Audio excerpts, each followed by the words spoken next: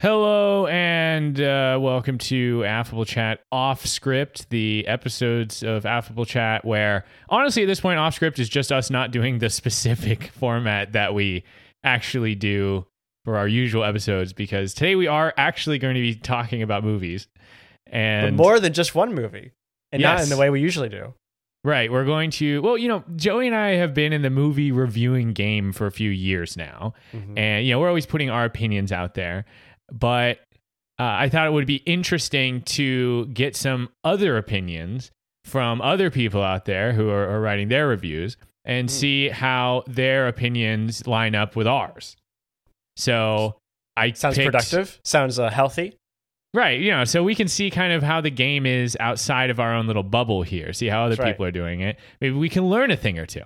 So I scoured the internet for free reviews. I initially went on this journey to be like, oh, we should compare ourselves to the writers over there at the New York Times, but they wanted $1 a month for the rest of the year. I said, forget that. Oh, do you want access to my account? I have. Is that legal? Are we allowed to say that out loud? Yeah. You don't want them coming after you. That's right. We're not that far from New York. They'll come down here. But but I found some reviews from a litany of sources, and we're going to go over those. And I want to hear, I'll give some of my responses, but mainly I'm interested to hear your thoughts on this, Joey. So feel free to jump in at any time. But today we're going to be kind of, these are all movies we've watched and reviewed on Affable Chat. So if you want to hear our full opinions on them, of course, go check out those episodes. But we're going to be talking about The Batman. We're going to talk about Doctor Strange and the Multiverse of Madness, and also Everything, Everywhere, All at Once, which when this comes out will have been our most recent episode. So it's a wide topic, Everything, Everywhere, All at Once. Yes, there's a lot to cover. We've that's the one that we're going to probably spend the most time on, but we'll begin with The Batman. And this was a review I got from Google Reviews. Google user Matt Yancey gave The Batman 1 star out of 5. Nice. And Matt says, in parentheses, spoilers, but honestly, you're better off looking elsewhere anyway. Okay. Elsewhere for a different review, or elsewhere for a different movie? Or maybe just for spoilers. But he begins, just awful. First, to address everyone else's concerns, yes, the lighting is too dark, the acting is cringeworthy, and the plot would need the world's greatest detective to even find. Oh, he's saying that there is no plot. That's what he's saying. I guess so. I mean, he is the world's greatest detective. I mean, he is supposed to be the world's greatest detective, but he's certainly not in this movie. He's really just like he's like going on a treasure hunt. He's like, oh, let me follow the clues. He's the world's greatest riddle solver for sure in this movie. But what did you think? Is the lighting too dark? I heard people say that was a good thing, and then it feels like a very easy take. Oh, it definitely it was too dark. That's bad. I mean, that's something that people were saying before they even saw the movie. When they saw the trailers, they were like, "Oh, the lighting is so poor." I mean, it's definitely a stylistic choice. You can like it or not like it, right? But it works for Batman. So, well, he continues now to the main bat himself, implying there's like some sort of secondary bat or like tertiary bats in the movie. Pattinson is the dullest portrayal I've seen yet. He's a subpar fighter, wearing what must be diamond armor with the flexibility of silk. This man is struck with thousands of bullets. Diamond effort? Is that a Minecraft reference? Yeah, Protection 4, diamond armor, thorns. And shows no signs of pain or wavering until the plot calls for it in the climax. This miracle armor is never explained. I mean, it's just really good armor. I feel like it's pretty consistent. He gets blown up, he gets shot at. I mean, obviously his face is not totally like, his face is exposed. It's not covered up, but that's fine. Whatever. I never got the sense that like, oh, it was inconsistent, or like somebody like, like in The Dark Knight Rises, where what's her name puts a little knife into his chest through his armor, right? Right. I didn't see any of that. There was no inconsistency there. So, yeah, I'm fine with that. I thought Pattinson did a great job fighting, honestly. I thought the fight scenes were visceral. They felt much more like connected and, powerful. Yeah, I totally agree. I don't know. You kind of like feel his rage almost.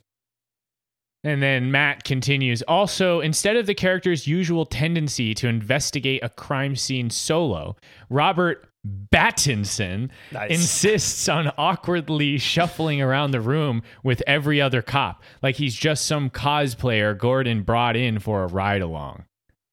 I'm not going to disagree with that. He's definitely right. That is what Batman's doing. And he is the least intimidating Batman to date. And yes, that's including TV's Adam West. Wow.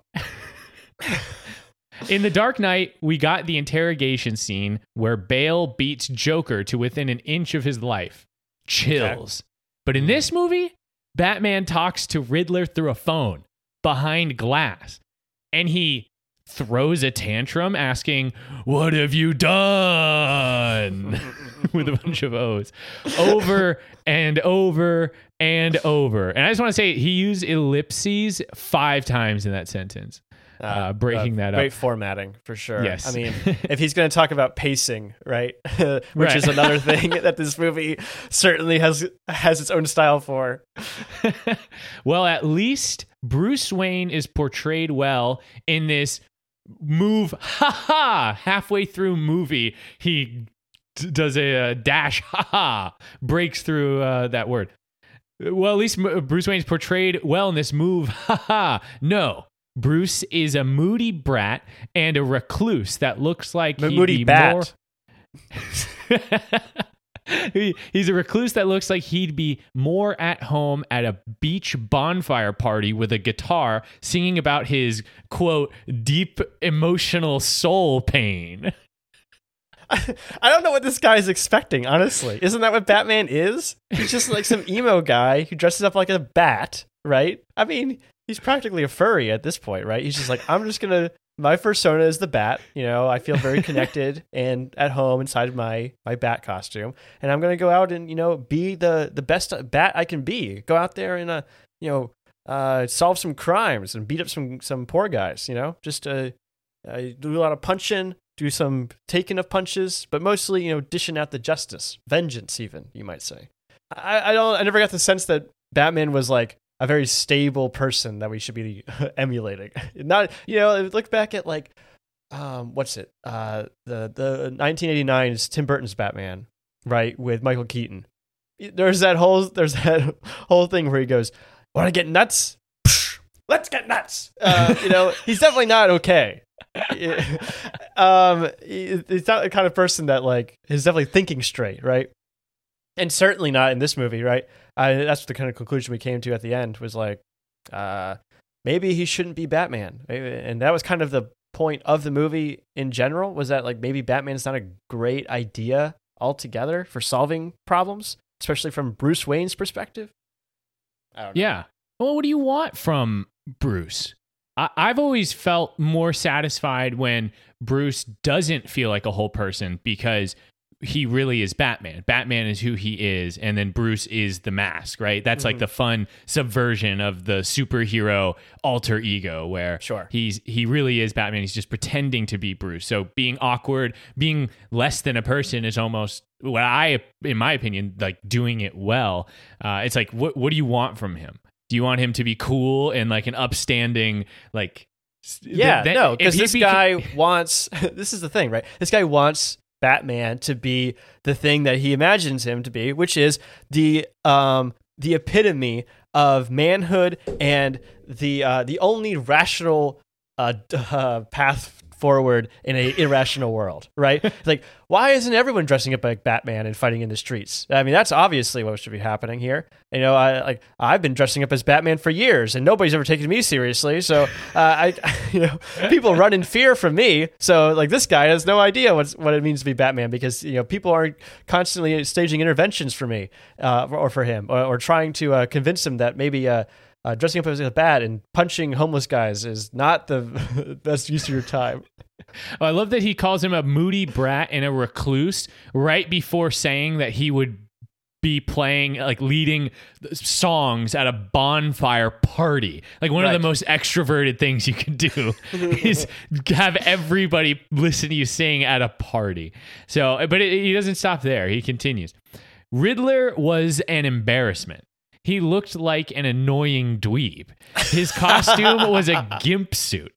I actually forgot about him halfway through the movie because he wasn't adding anything to the plot. Yeah, this is amazing, right? It's like, oh man, like the Chad Batman gets schooled by the dweeb. This is not how the world is supposed to work.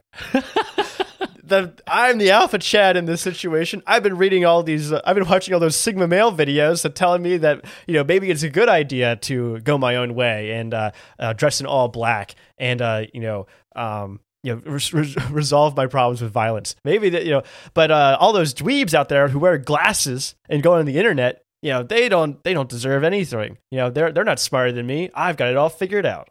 Yeah, he had a weak chin. Batman had the stronger genetic makeup, so he should My win. skull shape, Batman's skull shape is far superior to Riddler's, and therefore that's how we know he's the hero.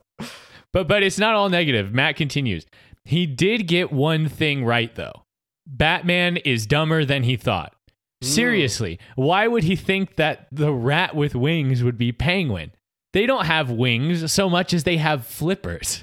the famous the famous fish that live on land, penguins.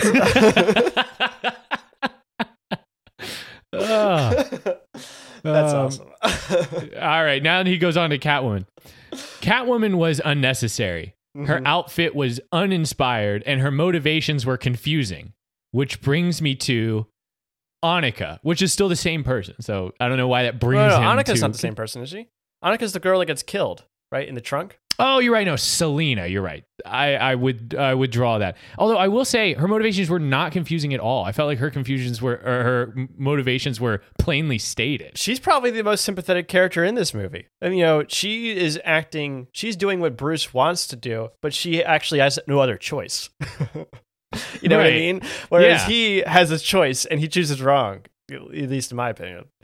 Well, let's talk about Annika. Annika was, well, actually, I have no more ellipses, by the way, there. Okay. Annika was, well, actually, I have no idea who she was. In the car, Selena calls her babe. So my first thoughts were lover, but then maybe just a roommate too. I don't know. But Annika is kidnapped. Is that what you're focusing on? No wonder this guy couldn't find a plot.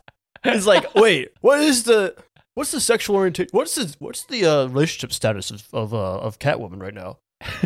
Is she taken?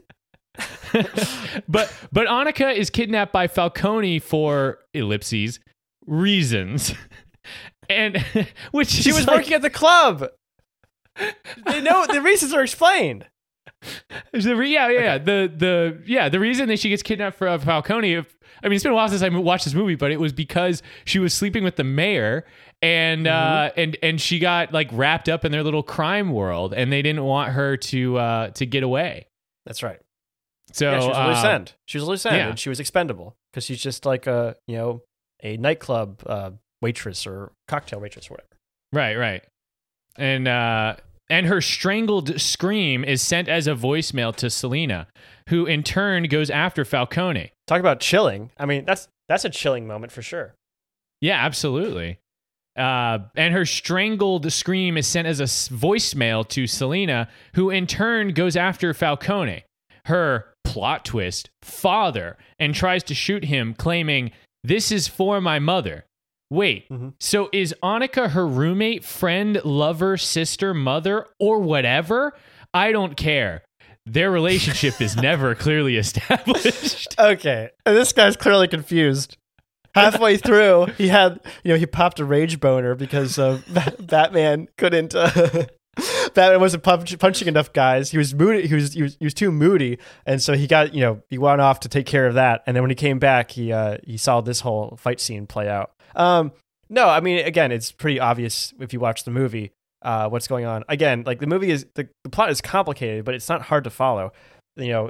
Selena's clearly talking about her own mother who was killed by Falcone.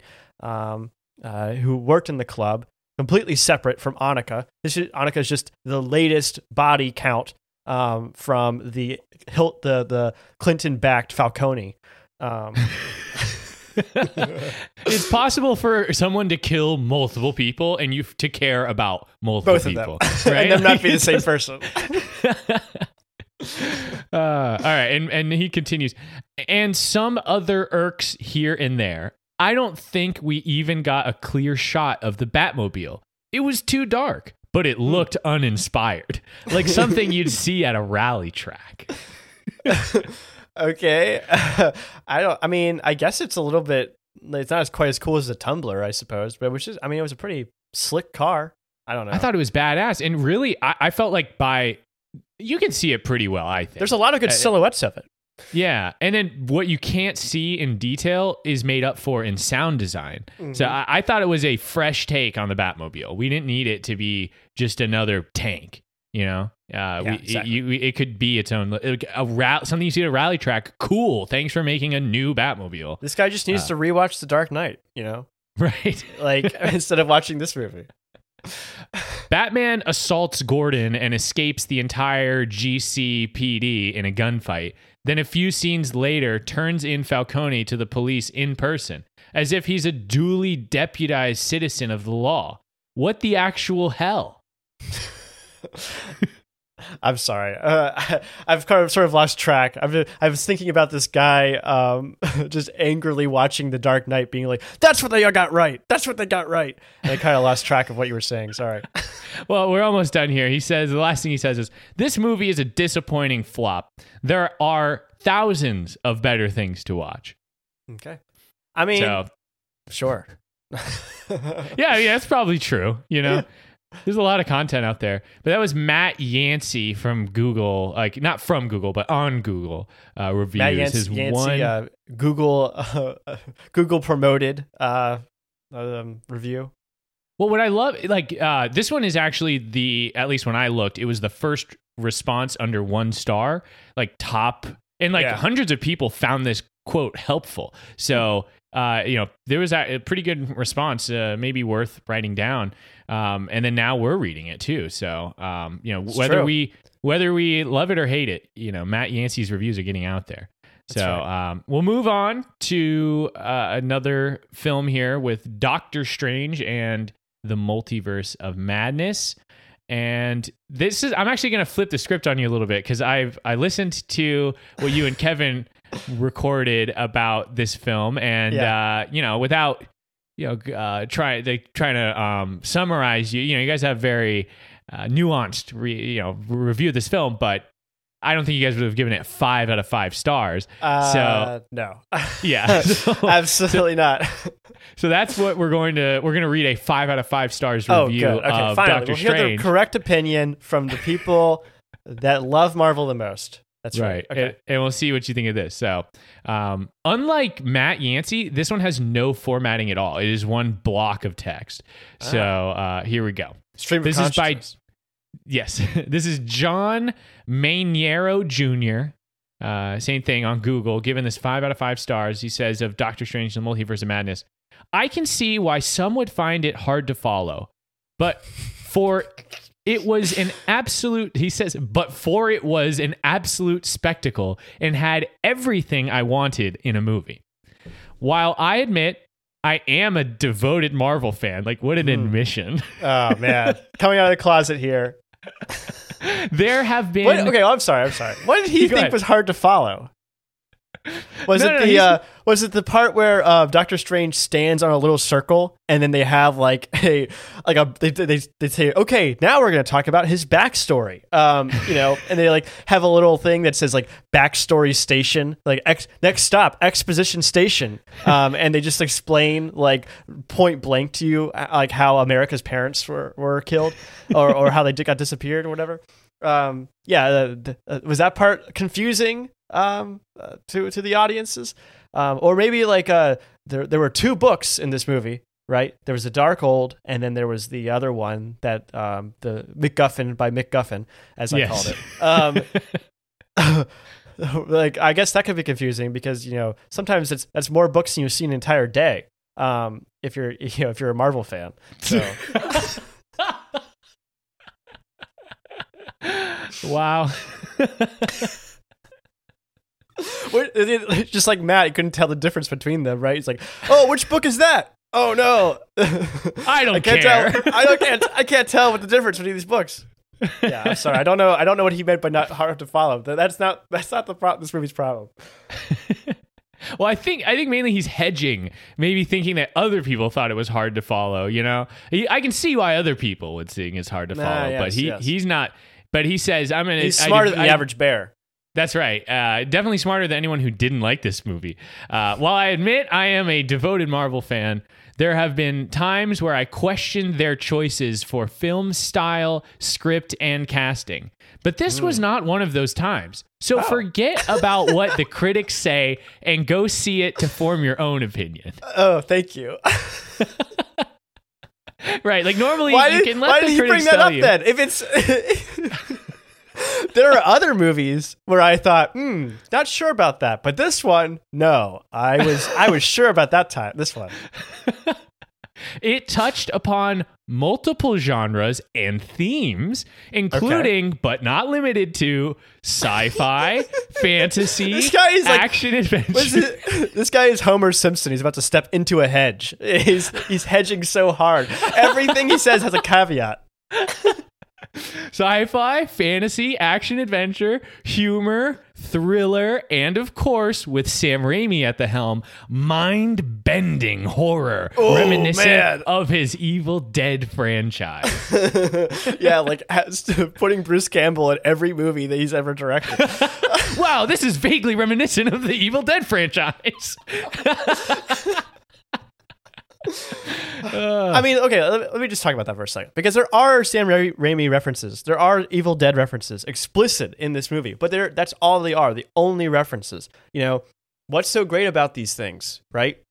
Is it that they were inventive ways to tell a story on a low budget? Was it that they were iconic? Like, they were shots that conveyed a lot of emotion because a lot of things were, built up around this thing, right? That famous shot of the hand reaching out from the grave, right? Which is like using the promotional trailers and the posters and stuff. Yeah. That this idea that no matter what you do to them, they always come back, right? Even when you chop them up, they're still alive, right? You can hit them in the head, you can bury them, and they'll just keep coming. There's a lot of emotion related to that. Same with the Force, right? Which is the way that Sam Raimi shows the monster's POV, right? It kind of in the smooth movement and the wind noises that Sam Raimi famously did himself for when he made The Evil Dead. All of those things happen in Doctor Strange: The Multiverse of Madness, but are devoid of context beyond that Sam Raimi directed this movie. They are not conveying a different or an interesting idea. All they're doing is saying, "Hey, remember that thing? Hey, remember that thing?" Which is the cheapest thing that we've seen in all these movies that keep coming back with new and new things, right? Star Wars, Jurassic World, all these creatively bankrupt franchises that have nothing to offer anyone. All they can ever do is reference better things that came before them. So, yeah, I take extreme issue with this idea that Sam Raimi brought something new and original to this movie, because all he did was recycle all of his old shit. I mean, don't get me wrong. I like the references in the sense that it's cool to make it, to pay homage to something great in the past, or to let your director really. This felt like a different movie than I wouldn't say cookie cutter Marvel, but it's wow, the director really got to have their influence on this film. But yeah, it's kind of feels empty when it doesn't tie very well into anything that the movie's really doing. It's hey, by the way, Evil Dead, remember that? And then the movie isn't well served by that. You could have put the same things in the new Jurassic World or the new Star Wars if you wanted to put the Sam Raimi spin on it, right? Yeah, there's nothing unique about them for this movie, right? You might as well just put an Evil Dead poster in the background, right? It's the same thing. This is the universe where Sam Raimi's in this Illuminati. This is the universe in which Sam Raimi directed Evil Dead, but it was PG, so Wanda's kids are into it. Okay, all right. Here we go. Where were we? Yeah, so he was saying Evil Dead franchise. Yeah, the creature designs were gruesome and memorable. The story was perfect for this film. Questions were both answered and unanswered. And perhaps best of all, the cameos and This guy variants. is literally turning into a shrub. He's literally just, where the knights to say knee. Bring me this guy. Nothing he says has any substance to it. It's all just like, oh, they did this, but also there was this, right? Like, you can describe literally anything this way. Right, but it's also, these things are not self-evident. To say that the monsters were gruesome and memorable, I don't remember them. I Like, tell me why they're memorable. And I guess I remember the one that had like it's really hard to describe in his like dream vision, right? Where like it's like but tentacles. The thing that stabs him. Yeah, what did that thing reminded me of something. I don't know. Maybe it was from the Fantastic Beasts movies, that like weird thing that Ezra Miller turns into at the end of the first movie. You know, it's like a big cloud of like tentacles and stuff. Something like that. I don't know. Yeah, I don't know. I didn't. It was some sort of monster. Listen, you don't have to write every single detail down in a review, but just to claim that they were gruesome and memorable, like. Oh, I remember the big stone monsters that can't fly that were on the top of a giant temple. That seemingly could only exist there, but also were never meant to exist there. Like definitely like the worst guardians you could come up with. I didn't see them do a single thing like to help guard or anything. They were just there. All right. Well, yeah. Also, just saying the story was perfect for this film. What? Like, what does that mean? I guess that's. I guess it means nothing. I mean, perfect for this film. Which one did you think was better? The questions that they answered, or the questions they left unanswered? I honestly don't want to spend the brain energy to even try to think about what he's talking about. Okay. All right. So let's continue. Perhaps best of all, the cameos and variants of beloved characters and heroes were not only nostalgic, but also served as a form of wish fulfillment. I mean, literal fan service. That's true. That's all he's saying. They had fan service. I was a fan, and I was serviced. That's right. Following that, the acting was a perfect blend of the MCU's unique style of humor mixed with intense, serious moments. I did not really expect to get scared in any way, yet I still ended up jumping out of my seat at moments, even if I totally saw it coming. This is awesome. This is the kind of guy that goes through a haunted house twice and thinks it's more fun the second time.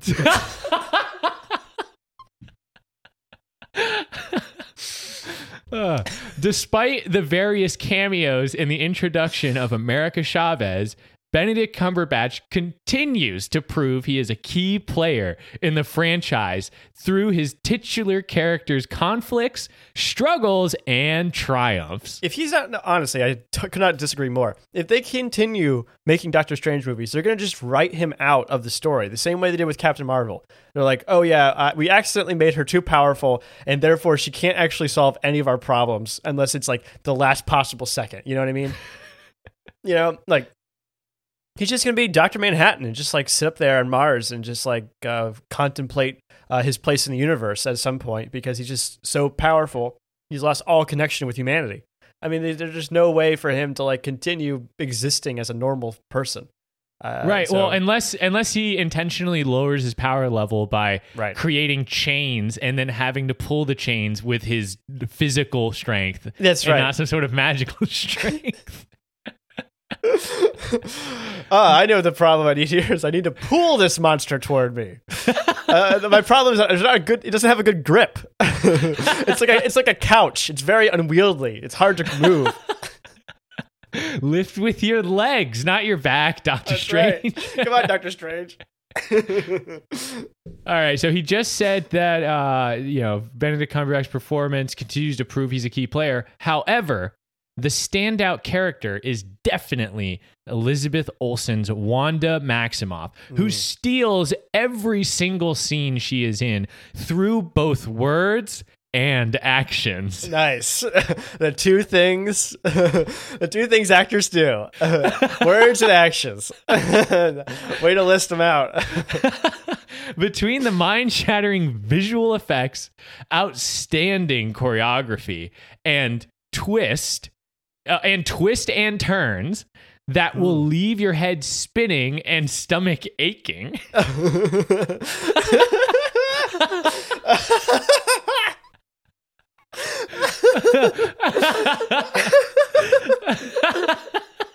Oh no, I ate too many packing peanuts while I was watching Doctor Strange. Oh man, this movie's so good. My stomach is hurting.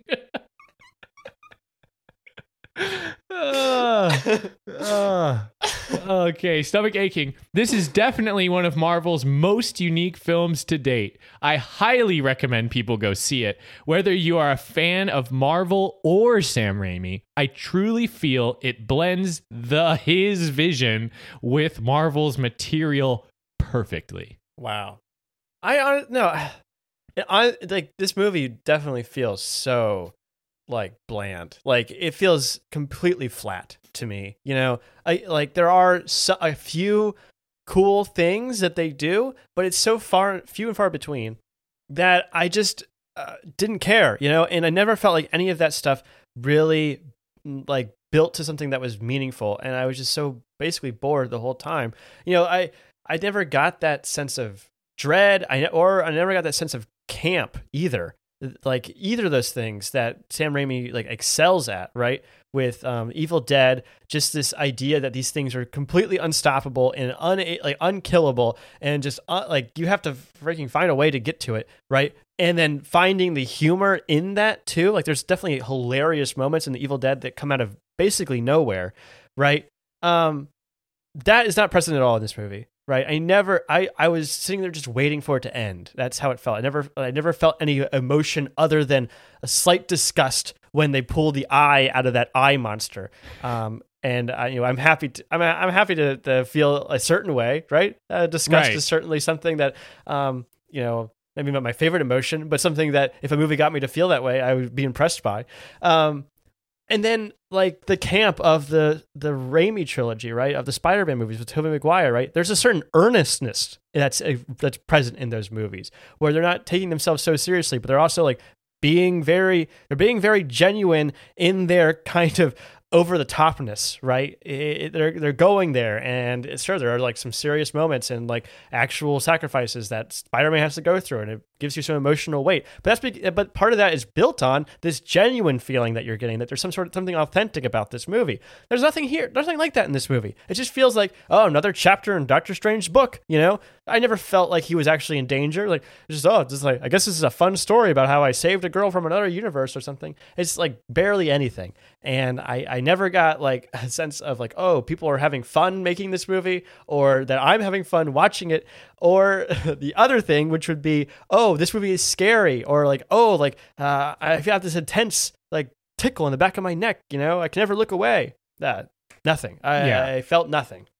Right. It just, like, I think, another step in the Marvel kind of endless storyline is really how I felt about it. And going back to kind of the influence of Sam Raimi, there were other parts of this movie that I thought were cool, but they were just kind of standalone with like no real, like it didn't really tie together with the rest of the movie. For instance, the part where they're fighting with the musical notes. Yes. I thought that was awesome, but it like the actual sequence was cool. I liked the way that the music tied in with the timing of all the magic attacks and stuff. But it was like, where did that even come from? Why did you think, oh, I'll go straight to the sheet music? That's my best weapon. That didn't get set up at all. And it would have been cool if like there was some sort of like musical influence throughout this movie or something where he's at the wedding at the beginning and there's like the cellist at the wedding is like right, and he's playing, like the notes are like coming off of it and he can see them or something. Yeah. Right. And he's like, there is something magical about music or something like that. But no. That would be cool. That would be a neat thing. Yeah. No, like and again, like I don't understand how the magic works at all, right? I have a sense of how most of the other like powers work, right? I basically know how Thor's hammer works pretty well. I have a pretty good understanding of it, and they can add new powers to it where he like summons lightning or whatever, right? But it's like I get an idea of what this is, you know. I know like Ant-Man's powers very well, right? I understand the shrinking and the making big, and like how when he gets shrunk down, he can punch harder than when he's like bigger. You know, all that stuff is explained to me. It's shown to me over and over again. It's reinforced. I understand, and then they do something clever with it, and it becomes very satisfying, right? Never. I mean, I guess in the first Doctor Strange movie, they do a pretty good job of explaining how the Time Stone works, and there's that really satisfying conclusion where he's facing off against that demon, where he's resetting himself every time he dies, right? And that's a great payoff for that movie.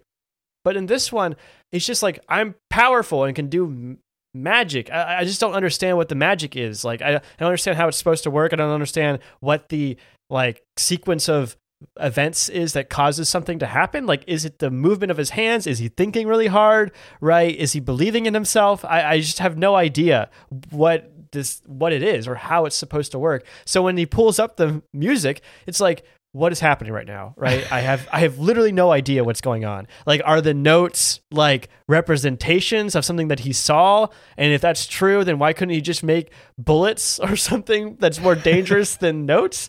And like, does the notes themselves have to like inflict any sort of damage to the guy? And then he can also rearrange them into his own notes to turn different color. Again, like you said, it's a cool sequence, but I have no context for what it means or what it's supposed to do, or even if it's a good idea. You know what I mean? Like, oh, wow, he's being very clever here. I never got that sense because I have no idea what magic is or what it does to another person when it hits you with something. Yeah, it's perfect. It can be just as powerful or not powerful as you want at any moment for the sake of the plot and like the suspense. Yeah, it's fun, I guess. Well, we're not quite done. I did want to get a 1 out of 5 on this, to give you an opportunity to hear one of those. So this is from Danica Dawn Lenarda. Okay, and Danica Dawn, 1 out of 5 stars. They said, this movie was bad, terrible, awful. First, America is a boring character with no depth or personality. That's true. I do not care about the romance between Doctor Strange and his love interest. There are billions of women in the multiverse, bro. Pick one. Why go after a woman? I could not agree more with that statement. Why She's go after moved a on. woman? Why can't you move on? Yes. Why go after a woman that you refused to commit to? Why still love a woman even after she married someone who actually respects her? It's honestly gross how Doctor Strange tried to confess his feelings to her after her wedding. Bad romance subplot. Oh my gosh. What a dick move. You know, why even come? You know, it's like, oh, I'm going to tell you how much I love you at your wedding. Like, this is the wrong time to say that, buddy. You know, like this is... Maybe tomorrow might be a better day, but probably not. You know, actually, that's one of the kind of things where you're like, you know what? They don't have to know. You know? Yeah. That's this is just an expression of extreme arrogance, right? It's like not everyone has to know what you're thinking at all times. You know, you can keep some things to yourself. I know it's ironic to say on a podcast, but it's still true. This dialogue and the storytelling is third grade level of writing. It is so bad compared to peak era of Marvel. Doctor Strange becomes a side character in his own movie. I mean, you already kind of said. I mean, I don't know if he's a side character necessarily, but like, I mean, there's other people in the movie, right? But no, I mean, I agree that it's written very poorly. It doesn't really make any sense. The editing and directing don't bolster it either. This next sentence is kind of standalone. Reed Richards' existence angers me. Yeah, well, you know, it is disappointing to see him being co-opted by the CIA. So. Well, I just thought it was a fun twist because, you know, when you have the multiverse, you have unlimited possibilities. So really anything is possible. So why not have a universe where Jim from The Office becomes Mr. Fantastic? I love that idea. I think that's great too. I actually like that cameo. I thought it was exciting. You know, it was probably the most exciting thing that happens in that universe, to be honest with you, considering that it looks identical to the universe that Doctor Strange came from. Yeah. I mean, I thought that whole sequence was fun, but again, it's like you can have this literally. I mean, if you've watched The Boys or Invincible, it's like having your character kill a bunch of superheroes is always going to look awesome. Like it's going to be a cool action sequence, but it's like, how does that actually? How do you build your story around that? You know, Are you just doing it to show us gratuitous violence? Like, it's a fun series of cameos, but where do you go from there? She just drops a big statue on Captain Marvel. Right, like that's what gets her. It's like, okay. And then like and Captain Carter, right? She can't catch the frisbee. She gets cut in half by her own frisbee. I thought that was her whole superpower, is that she could catch frisbees. I don't know. Yeah, apparently not. 2 hands, do the alligator clap. That's my recommendation. Then it continues. I am so sick of Wanda's sad man justifications for her demented actions. She murdered hundreds of warriors who were trying to stop her convoluted plan and protect the universe. She possessed an innocent woman and forced her to go on a full-blown murder spree. Yet I'm supposed to believe that good mom Wanda will not be locked away for the rest of her life? She ruined that woman's life and her children's lives. Yeah, she's right about that. Again, consequences, not exactly a thing. Yeah, and also I feel like it's obvious, but like this all kind of treads the same ground we already covered with WandaVision. I was supremely disappointed that Wanda was a villain in this movie. Right. Not because I can't handle it when one of the good characters becomes a bad character. It's because we already had her be the bad character. And the only reason that show was satisfying is because she was somewhat redeemed at the end. Right. I won't say fully redeemed. She went through some sort of grieving process that came to terms with her grief and like where she was as a person. Yeah. No, in a way that was very unique to her, right? And certainly could have done it in a more healthy way that it affected less people. But right. It's a television show, so it's for entertainment. It's right. But it's like now this is ruining WandaVision because it's like, yeah, well, she really doesn't grow. She actually doubles down. That's the thing that's really frustrating, right? I was reading some reviews on Reddit for this movie, and they were like, "Is anybody else just was anybody else blindsided by the fact that Wanda had kids?"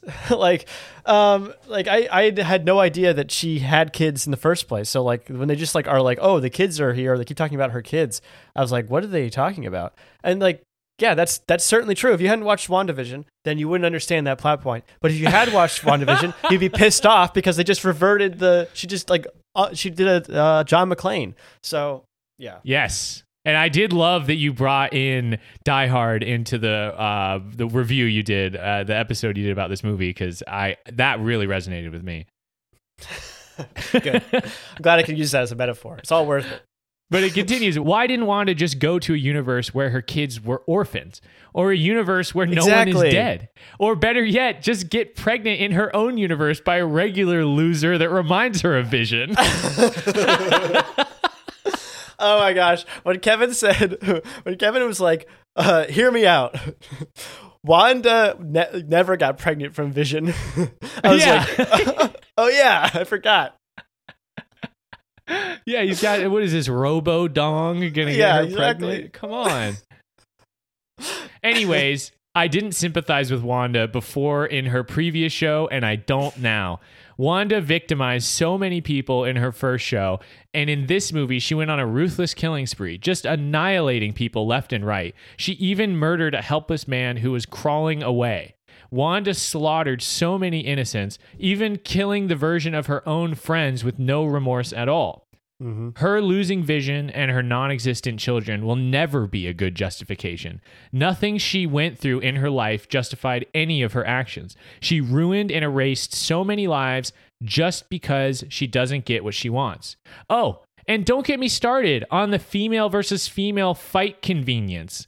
I understand Captain Marvel, but not Captain America. Wanda one-shots everyone else, all the males, including Reed Richards and Xavier, except those two people.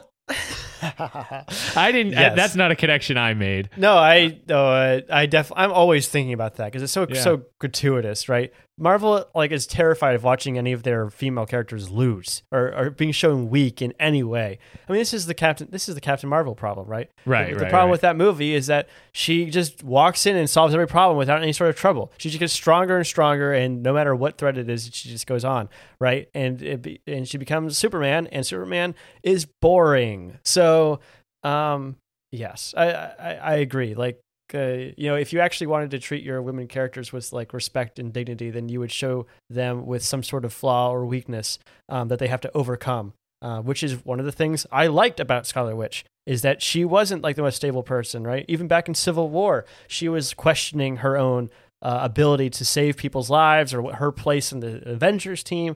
She had all this power, but she wasn't sure how to use it. All of that stuff was, and then, she took comfort in Vision. Vision and her tried to run away to, I don't know, Amsterdam or something, and, try to live quiet lives where they weren't, being pulled into intergalactic conflicts. But of course, that was no longer an option either. So again, like, there's something nice about Wanda as a character where she has this flaw that she has to overcome. She has problems. She has tragedy that she has to solve and, reconcile within herself. And for you to just simply say, oh, now she's the bad guy and she's completely unhinged, undoes a lot of goodwill that was built up over the last 10 plus years. Absolutely. And it ends here. The whole plot is predictable, lazy, unoriginal, and the characters are either dumb, incompetent, or just plain boring. 2 out of 10, which, if you simplify that fraction, actually does adhere to the out of 5 that Google offers. So 1 out of 5. Nice. And honestly, well written. Shout outs to Danica Dawn Lenarda for that 1 out of 5 star review for Doctor Strange: The Multiverse of Madness. Yeah, make sure you say that was helpful. Yes, smash the up goat button. We're going to take a quick break, and when we come back, we're going to talk about Everything Everywhere All at Once, read some of those reviews, so stick with us. Hi, this is Arnold Schwarzenegger. This is DJ Jones, nose tackle for the San Francisco 49ers. This is Squilliam Fancy Son from Band Class. And you're listening to Affable Chat, My favorite podcast. G'day. I'm an Australian wildlife expert. When I'm out in the outback, I love listening to Affable Chat. It's the best podcast ever. Even the animals love it too. This is Corey Novotny. This is Donnie Dolphin. Oh, it's me, Danny Zuko from Greece. This is Ghislaine Maxwell, and you're listening to Affable Chat. And we're back reading other people's movie reviews and talking about them. Next, we're going to be reading reviews for Everything Everywhere All at Once, which, again, is the most recent episode that we've put out since at the time of this recording. So go check that out if you haven't already. But this next review comes from Brian Baker over on Google Reviews. That's where I got most of my reviews for this. All of them so far. Brian Baker gave Everything Everywhere All at Once 1 star out of 5. And his review goes like this.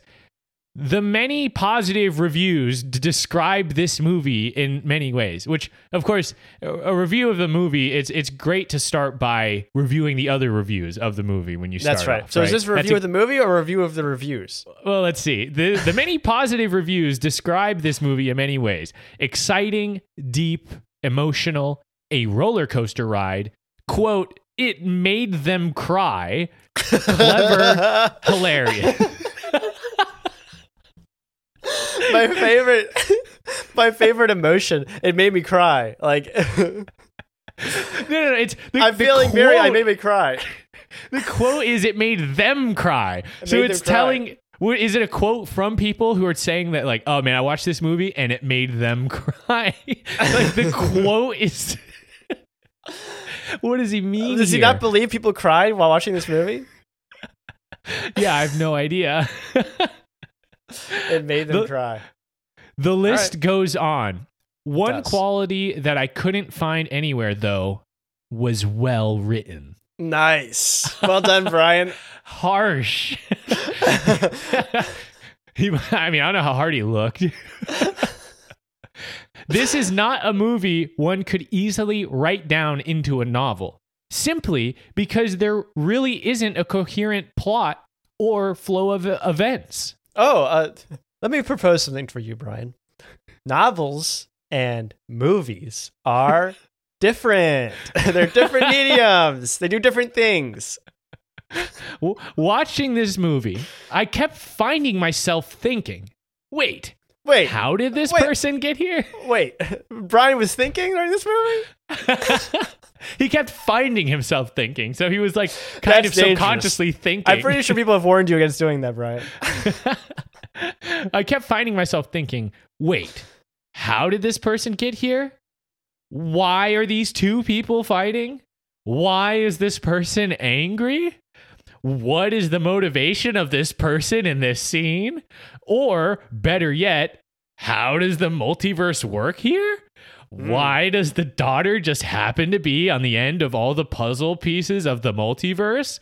Sounds convenient. The list goes on, which is the second time he's said the list does go on. Okay. I mean, I don't know. I feel like he kind of has a point here about like why is Deidre like fighting or like going after what's her name? Going after Evelyn. So so Ham. Why is she like doing all this stuff, right? I mean, they certainly give you an explanation. One that, it doesn't maybe is not as fleshed out as it could be, but like the influence of Jobo Tupaki, right? Like someone who is going in there and messing with the people's minds and convincing them that there's nothing worth living for, and therefore they should just go destroy this person for their sake, right? I don't know. I feel like the bagel is certainly portrayed as seductive, and its nihilism, as we see in the real world, is certainly seductive. So I don't know. I feel like maybe there's some inferences you could make, or maybe there's some reading between the lines. Although you can't do that because it's not a novel, so I don't really know if that's the right terminology. Yeah, don't make him careful with your wordplay here. Don't make him think. Don't make him read. Okay. It is an utterly confusing and frustrating movie to people who have a disposition for breaking apart complex puzzles and, quote, looking underneath the hood and wanting to know how things work. The multiverse is a naturally very confusing topic to most people, so having a good storyteller able to effectively guide the viewer/reader, because remember, we need movies to also be accessible via book. Right. Right. Novelizations are the best way to experience any movie. I've been saying this for years. Right. The book is always better than the movie, especially when the book is written after the movie. Especially when Especially when the book is based off the movie. They're able to guide the viewer/reader through the complex minutia is critical. Which I completely disagree with. I felt like it was very easy to understand what was going on. I felt like they did just enough to repeatedly show us how verse jumping works. And once you get that, it's pretty much all you need. I think that there is something. I mean, this is what I said in our review too. Was that they're not super consistent, and they don't explain it. They don't explain everything about how the multiverse works, especially once Evelyn transcends into hyper level where she's like in every universe all at once, right? That's like they don't really explain what that means or how that works all that well. But at that point, it becomes pretty clear that this movie is only using the multiverse as a jumping off point to tell a very close personal story, which goes back to his gripe about it being the daughter. It's like, yeah, it has to be the daughter. That's the only way this movie works. The movie is built around the family. That's the whole idea. When he's talking about, well-written story, it's about combining the macro with the micro, showing the reflection, moving them between each other, and then showing visual metaphors for how people are interacting with each other in every scene. I don't know. Maybe this movie confused him because it's like it just unlocked a new level of storytelling that we haven't seen in movies before. It's not as straightforward as maybe confusing as Doctor Strange was, or for our other reviewer, where there's only 5 universes, and they're all in New York City. Yeah. I didn't think. I thought this movie did a lot of showing, not telling, where they're like, Definitely. "Hey, watch her become part of multiple universes." We don't have to tell you what's going on. She doesn't even know what's going on. She's just becoming everyone, everywhere, all at once, and that's weird, isn't it? That doesn't have to make sense. I think they did a great job at that. And like, what are they supposed to do? Is sit down and be like, here's a physics lesson for like what's going on here. It's like, they're just making it up. They're just having fun with it. If they went through that, then people would gripe about that. So, whatever works for you, buddy. Brian, invent your own rules, and I'm sure they won't be inconsistent with this movie. They need to go. Yeah. They need to take a page out of Tennant's book and have like a scientist that explains like how the devices work in the movie. Well, it should be like The Big Short, where they just cut the movie and they have celebrities explain the physics of how multiverse jumping works. All right, this is almost the end of the review. In short, the positive qualities people are giving this film could also be applied to an acid trip or an amusement park ride. This was not an effectively communicated story, making it difficult for me to develop an emotional connection to what's going on. Brian, I'm so sorry, but you know why people go to amusement parks? Do you know why they take acid? It's because it's fun. It's because it's a fun thing to do. That one. I felt like this was going to be an easy one to lampoon, just because this movie is so like self-evidently good. But everyone's entitled to their opinion, which is why I'm going to take us to our last review of this episode. Okay. We've got Peter Bradshaw over at The Guardian. So I don't know if you're like you're kind of a guy who reads stuff. So what is The Guardian? Do you care about their film opinion?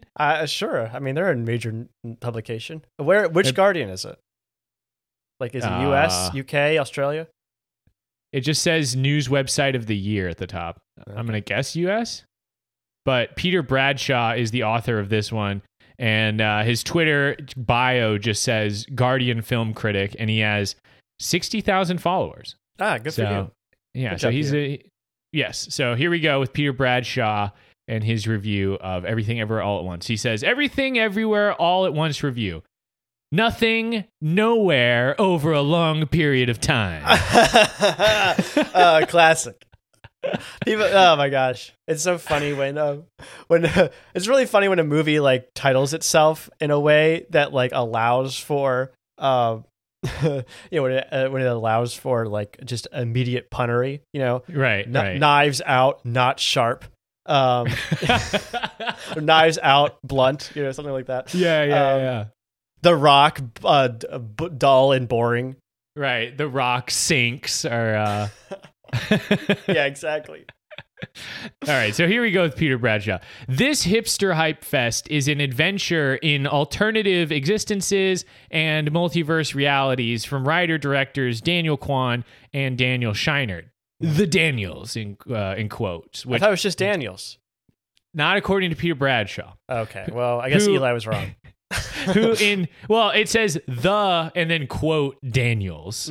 So I guess that's kind of both. Who in 2016, he's saying the Daniels, who in 2016 gave us the Jonesian comedy Swiss Army Man. Everything Everywhere All at Once has been critically swooned over in the US and pretty much everywhere else. So it's disconcerting to find it frantically hyperactive and self-admiring, and yet strangely laborious, dull, and overdetermined, never letting up for a single second to let us care about or indeed believe in any of its characters. Wow. I mean, I certainly felt like I believed in the characters, for sure. I felt like I had a really good sense of all the characters. And it wasn't just because they were shown to us from multiple facets. You're seeing them through different lenses and different places. Yeah. I feel like I had a pretty good understanding of them. Absolutely. And like having, what's her name who plays Evelyn? Michelle Yeoh. Michelle Yeoh, when I saw commercials for this movie, I think anybody can be the star of a movie, obviously. But to me, I was like, oh, interesting. There's a not just a woman, but also an Asian woman as the lead in this movie, and that's like not super common. Right. So, especially of her age, right? A middle-aged, Asian woman who is like in the movie she plays that exact person, right? Like somebody who's like definitely like middle-aged to starting to get older, right? Her father is certainly on like near his deathbed and stuff, so she's like getting up there or whatever, but she's the star and protagonist of the movie. And despite all of that, I think all four of us white guys in our podcast felt very connected to her and felt like felt very related to like her struggle for sure. I believed in her. I literally Absolutely. believed in her, and it's something where it transcends. Like it's what you want characters to do in a movie is they become real to you. And she wasn't just female lead, Asian woman, diversity hire or whatever. It was just a character. And they established that really well with Waymond as well, and Absolutely. Deidre and everybody. Like I think just stating that doesn't do enough for me. Just to say, I didn't believe. I'm curious to know how he's going to expand on that point. Right. I also saw this. Speaking of Michelle Yeoh, I saw something on Reddit that I totally agreed with, which was that Michelle Yeoh could be Miranda Priestley from The Devil Wears Prada, but Helen Mirren could never play the Crouching Tiger, Hidden Dragon. Wow. She's an incredible talent for sure. Absolutely. And he actually talks about her next. So Michelle Yeoh plays Evelyn. I should have just looked instead of asking you. It was literally the next sentence. A Chinese American woman who co-owns a scuzzy laundromat with her husband, Waymond. Evelyn is discontented with her life and has a tense relationship with her daughter, Joy, using Joy's frail and old-fashioned grandfather, Gong Gong, who lives with them, as an excuse not to accept Joy's gay identity. Evelyn reaches a crisis when confronted by an angry tax officer, Deidre Bobidra, which I didn't even know that was her last name. I don't think they say it. It may be written on her wall or something like that. I bet Maybe it is. on I one bet of it's on her awards. desk. Yeah. But yeah, that's freaking hilarious. Deidre Bobidra, who is auditing their business and furious about Evelyn's attempt to claim deductions for a karaoke machine for the laundromat's community party nights, at which Evelyn also offers food. In her heart, poor Evelyn figures she could have been a singer or a chef or a movie star in another life, and this tax deduction issue triggers a crazy journey into any number of different universes for more than 2 hours. There are some nice gags and sprightly Kubrickian touches, and one genuinely shocking scene when Evelyn fat shames her daughter, an authentically upsetting moment of family dysfunction that seems to come from another film, one in a parallel universe. But this mad succession What is he talking about? Oh my God. Does he have a mom? That's the kind of like, that's exactly the stereotype, right? Is she's out there. Oh my gosh, oh my God. That scene is amazing because of how they call back to it later. They're out there and Joy is trying to leave, right? And she's about to get in the car. Evelyn goes out there and she clearly has something. She's like a frog in her throat. She has something she wants to say. And what comes out is criticism, as it's always done. Joy, of course, is disgusted again by her, lack of empathy or like her lack of understanding, like where she's at, right? And Evelyn sees this as maybe advice or something, but it's certainly not well received. Well, right? It's certainly not shown to be an endorsement of that. It's shown to be it's obvious that it's showing a flaw in our main character and showing something that she's not able to convey very well. And then it's beautifully mirrored at the end of the movie, the most emotional part of the movie, where she reconciles with Joy now that she has a better understanding of where she's coming from. And she still chastises her. She still tells her all these things that she does wrong, but she also tells her that she loves her. It's it actually like means something, and it's an incredible like grounding of this really wacky film in that moment in the parking lot. So yeah, honestly, Peter, I don't know what to say to you besides Yeah. you're getting hung up on the wrong things. Yeah, big time miss. Fat shaming. Well, you know what that means. That means this movie endorses fat shaming.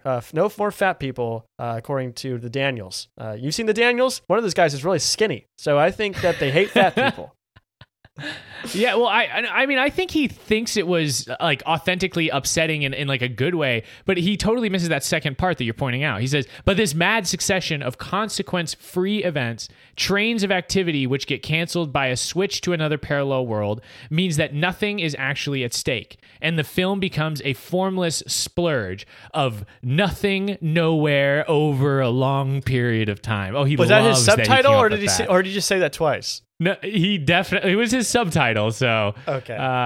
Again, this good film is stuff. much admired and arrives adorned with saucer-eyed critical notices.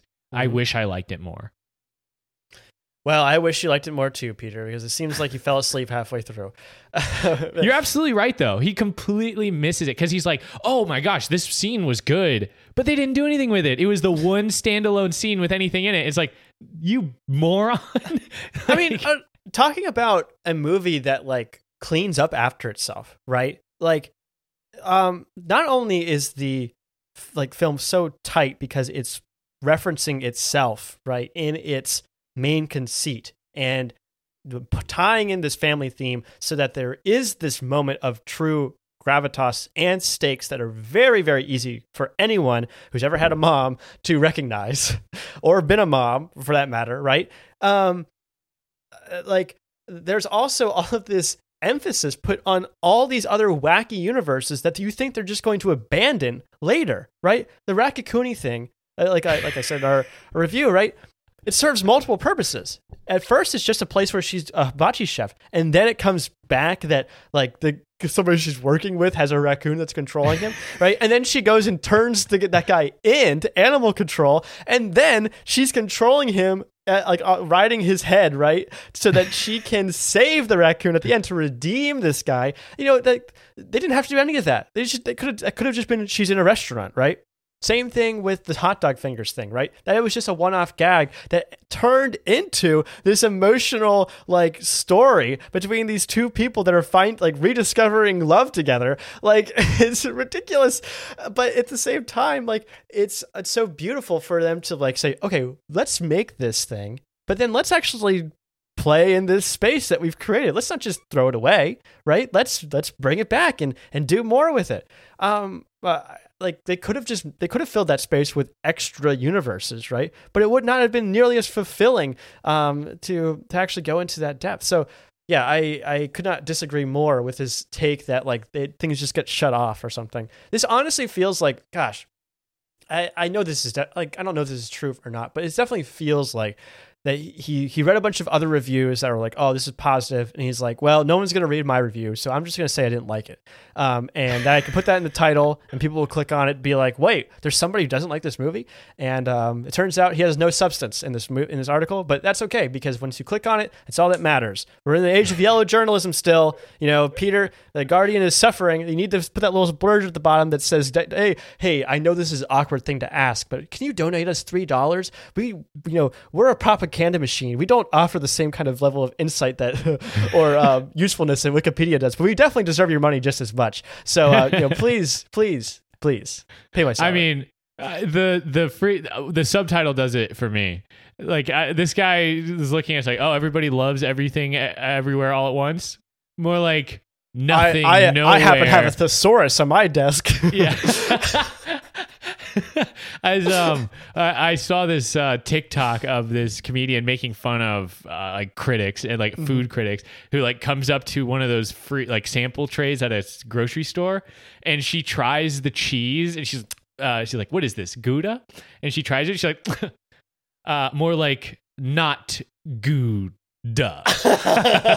That is this guy who's like, oh, I can come up with a little funny wordplay to say it's bad. That's enough that's enough analysis for me. Let me write an article around that. Yeah. I've got one bit.